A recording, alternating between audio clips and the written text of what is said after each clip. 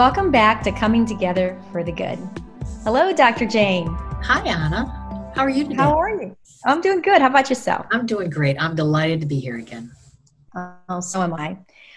Well, Dr. Jane, we've talked about how the pandemic has affected the individual. So I know today we wanted to talk about the family and other significant relationships. Oh, Anna, that's a big topic with many, many moving parts. Very often the family is defined as a social unit with shared ancestry. And I find that very interesting because this usually means parents and offspring or variations of this. But there are other definitions that talk about the family as being a social unit with shared goals and values and long-term commitments to each other. And what I find so interesting is this could be any significant relationship, friendship, or any meaningful interpersonal relationship that we might have without a shared ancestry.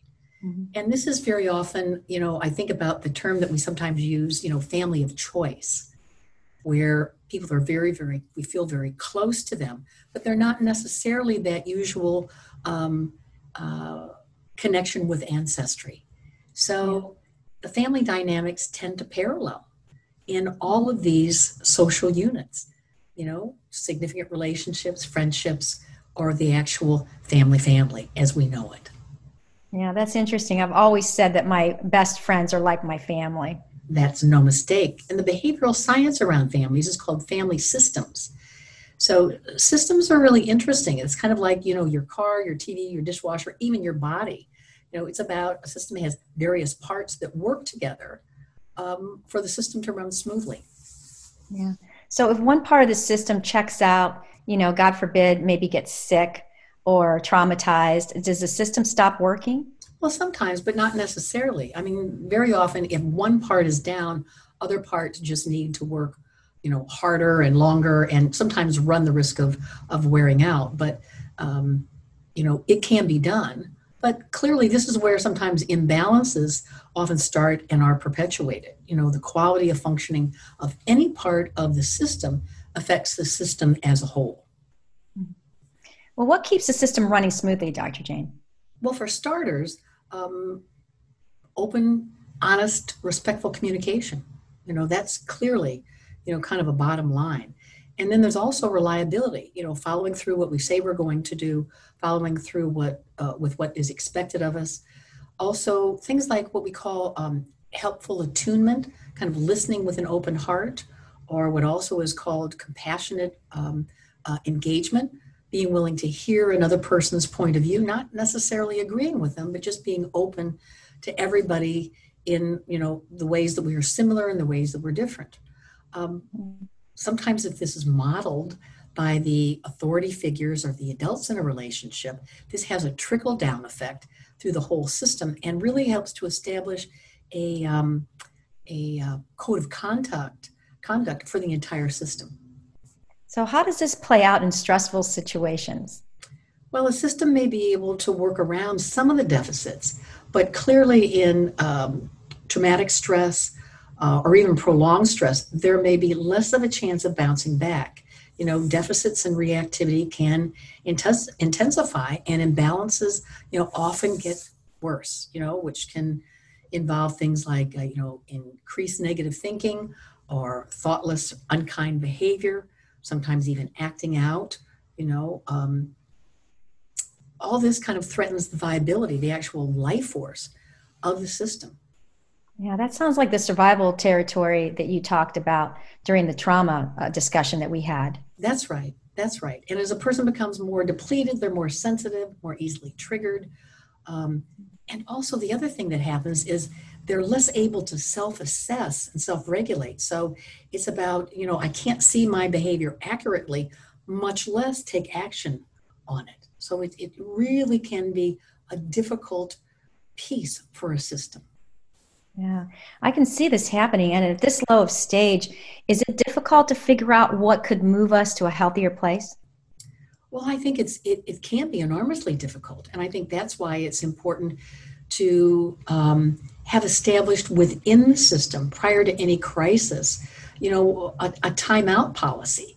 This can be enormously helpful to help people move into more helpful behaviors.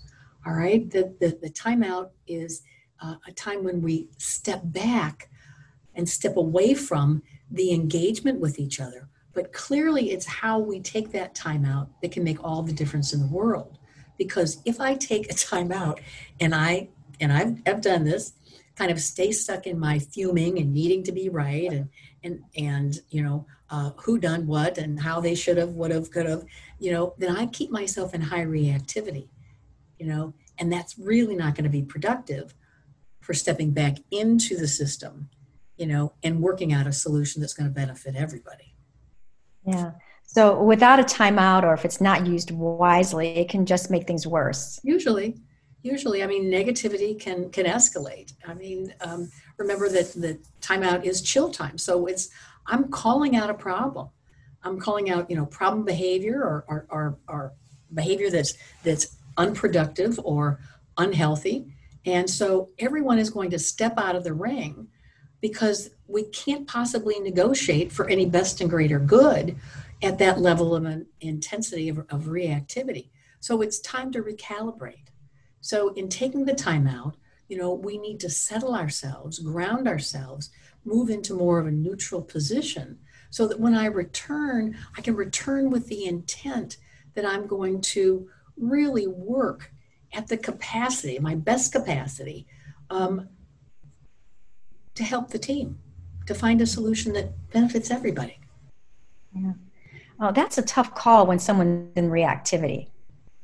Oh, I'm not saying it's easy. It's really enormously difficult, to see ourselves accurately, especially when emotions are running high, and certainly in traumatic stress or prolonged stress, which is traumatic, a person's already in a heightened sensitivity and can react to even the mildest criticism. Even the most constructive feedback can be interpreted as an attack and keeps the turmoil alive. Yeah, it's definitely not an easy situation and a very tough call to make. It is. And sometimes the overwhelm peaks out and the response may fall into denial or detachment. I mean, this is never a conscious choice. It's usually, the product of the overload, kind of the whole system kind of hits tilt, and the psyche does what it needs to do to maintain. So it's that log jam that we talked about in trauma. Yeah. Dr. James, it seems like the main objective is just to keep everyone healthy and the system running smoothly. That's the bottom line. I very often think of the family as kind of a sports team. So everybody has an assigned position and it's responsible for doing certain things and doing their best at those for the team. There are rules of play, and everybody abides by the rules of play for the good of the team. And certain plays may require people to kind of back each other up or cover for each other.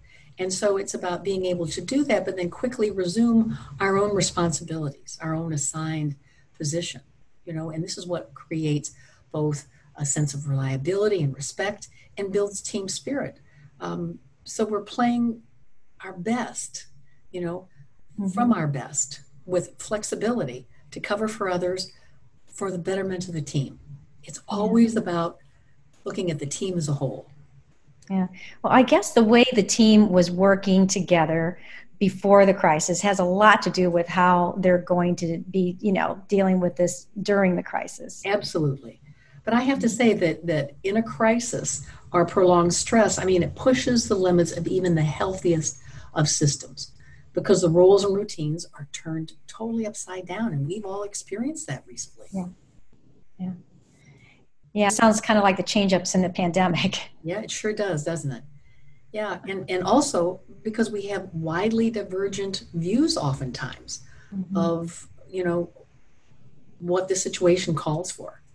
And that can really cause a lot of conflict within the system, because people very often one member can perceive, very, very differently what it is to be safe, what it is to be secure. And those differences in views can cause, as I say, a good deal of conflict. What feels safe for one person doesn't necessarily feel safe for another. And the thinking brain, as we talked about in earlier conversations, the thinking brain really can interpret in such a way and find information to support its interpretation. And this forms what we call context. And so there can be these divergent views within one family system. Yes, yeah. Like in the pandemic, there's, so many people that are operating like it's no big deal. And then there are those that are very anxious. And then there are those that are traumatized. That's right. That's right. And all the uncertainties have complicated it. We've had so much contradictory and conflicting information thrown at us. We've also had the abrupt losses and anticipated losses, certainly lots of fear and insecurity. People who initially were enjoying their kind of staycation of sheltering at home, very often moved to a new reality of what this meant to be confined. And yet there are other people who just seem to breeze right through it because, again, their context, their thinking brain put together a different interpretation of it. Yeah. Well, now in this reentry, the new reality doesn't feel normal, Mm-hmm. But the question is, what is the new normal? Dr. Jane, how are most people that you've spoken with managing all this? Well, the context that I've had the last several months from folks, it's really very interesting because the people who were faring the best are the ones who sat down early on sometimes, and sometimes it was later on, but nonetheless, they sat down with their friends, with their loved ones, and they began to express clear expectations on what a typical day would look like, how social connections would be maintained virtually, designated times for work, for play, for household tasks. But also, they also cultivated this kind of inherent flexibility to be able to revise and revise plans and come up with new plans as needed with everybody's input, which I think is an important piece, that everyone would be involved in the revision and also the planning of what would happen next. Yeah, well, this makes a lot of sense. But I do have one question. So if you start off track, can you get back on track? Well, so much depends on how far off track and how willing everybody is to get back on track by working together. When we're talking about any kind of trauma, whether it be single event or prolonged, very often individuals are only minimally functional. They need outside professional help, and it's important to get them the assistance that they need. A professional intervention is usually required. So it's about the family coming together as a beloved team and engage in whatever resources are needed. But on a whole, getting back on track involves everyone on the team being involved, everyone, following through, everyone's input taken as valuable. Yeah. That makes it more likely to get back on track. Yeah, I love the team concept. And can you share with us a little more of what else supports this teamwork process? Well, it's an ongoing process, and it's ever evolving. And I say that because as we work together, there are new creative ways to problem solve and new creative ideas that need to be taken into consideration. So it's always about updating and always about improving. And if something isn't going well, to allow the team as a whole to hash it out and come up with a new game plan. What does a new game plan look like, Dr. Jane? Well, very often it starts with everyone taking responsibility for their behavior, for their reactivity. It's about coaching for win-win solutions. And it's also using timeouts wisely, especially when reactivity is running high. Yeah. Well, can you share with us some appropriate timeouts? Sure, Anna. A timeout is chill time. It's stepping away from the situation.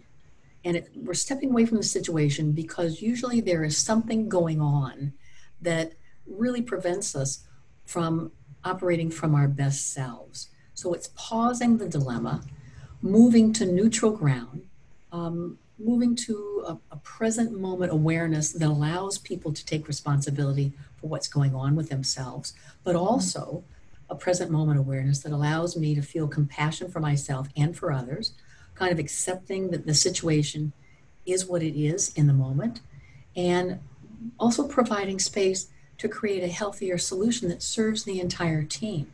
So very often I say, anything, we can get through anything if we maintain an open heart and open communication. Well, what else works in reactive situations?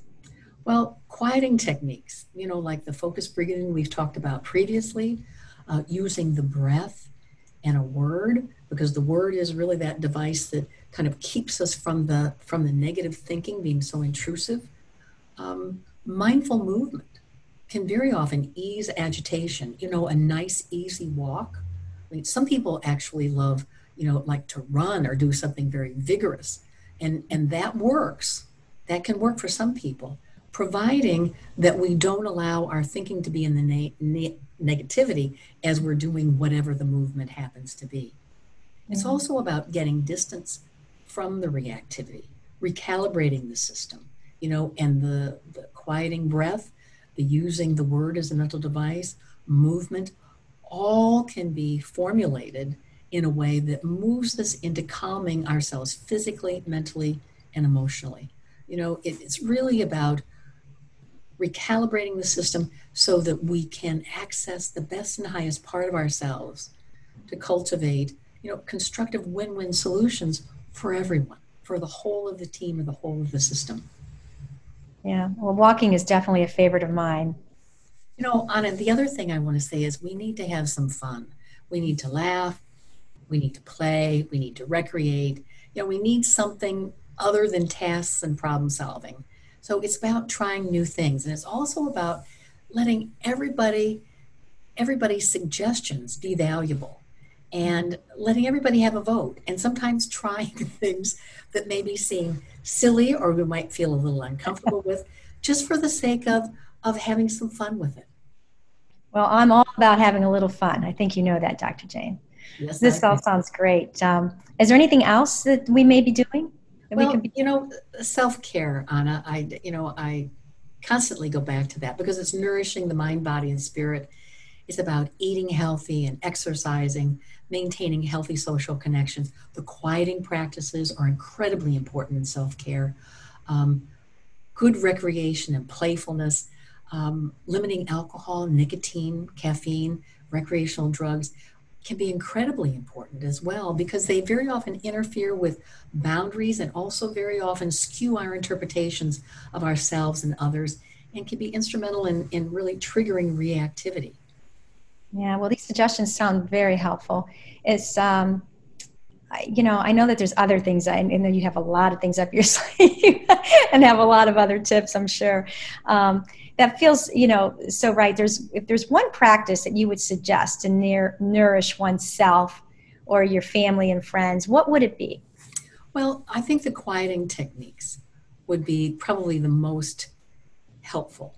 Although I do love loving kindness, but I want to preface that by saying, the loving kindness starts with oneself, and this is the time that part of loving ourselves is also a time to trust ourselves. And there, as we mentioned before, there are divergent interpretations of what safety is. And this is not a time to accommodate anyone but self. It's really about using yourself and your own thinking brain to provide the context for keeping yourself safe. This may change over time, but it's not about anybody else. It's really about us taking care of ourselves in that way. And as far as any quieting techniques or anything like that, it's moving us into the present moment so that we can know what we need. We can know what is needed from the deepest part of ourselves. It settles our reactivity and it activates a part of the brain very often that is associated with compassion. The loving kindness that we offer ourselves activates and energizes a part of our brain that we feel more deeply our connection to others, and also to ourselves. Yeah, well, we certainly need more compassion these days, Dr. Jane. That sounds wonderful. And I also think that we could all use, I also think we could definitely use some love and kindness in our lives too. This sounds good. Can we give this a try? Can we give the practice a try? You know, Anna, there's a practice that I find enormously helpful. It can be done individually, it can be done with others as a family as a whole or with friends. And it starts with, it's a loving kindness practice, which is also called a metta. And it can be done, at a time when we feel at high reactivity. But I also suggest that we get to know it and get to feel the effects of it on a regular basis. So then when we're in higher reactivity, we can reach for it as a technique or a tool and find the settling effect from it. But it starts with just slowly settling into the breath, just meeting the breath exactly where it is. And as we do this, our body very often settles in and settles down. And as we say each of these phrases is to allow it to drop deeply within us, almost in an echoing effect, like pebbles into a deep, deep well. And we always start with ourselves.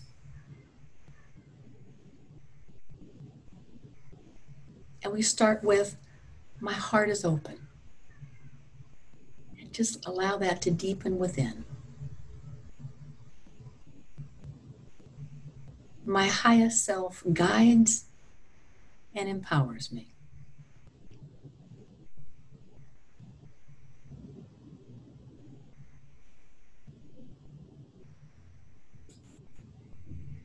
My choices serve the greater good.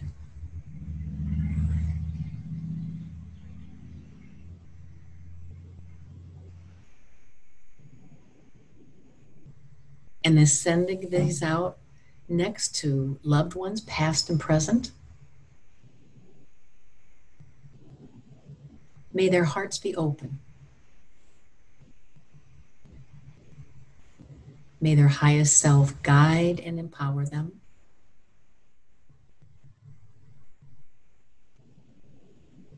May their choices serve the greater good.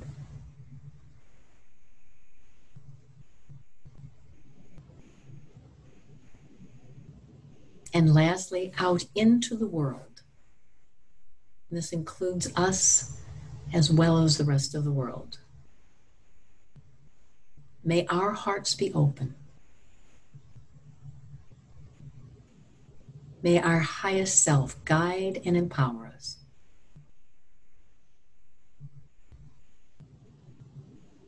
May our choices serve the greater good.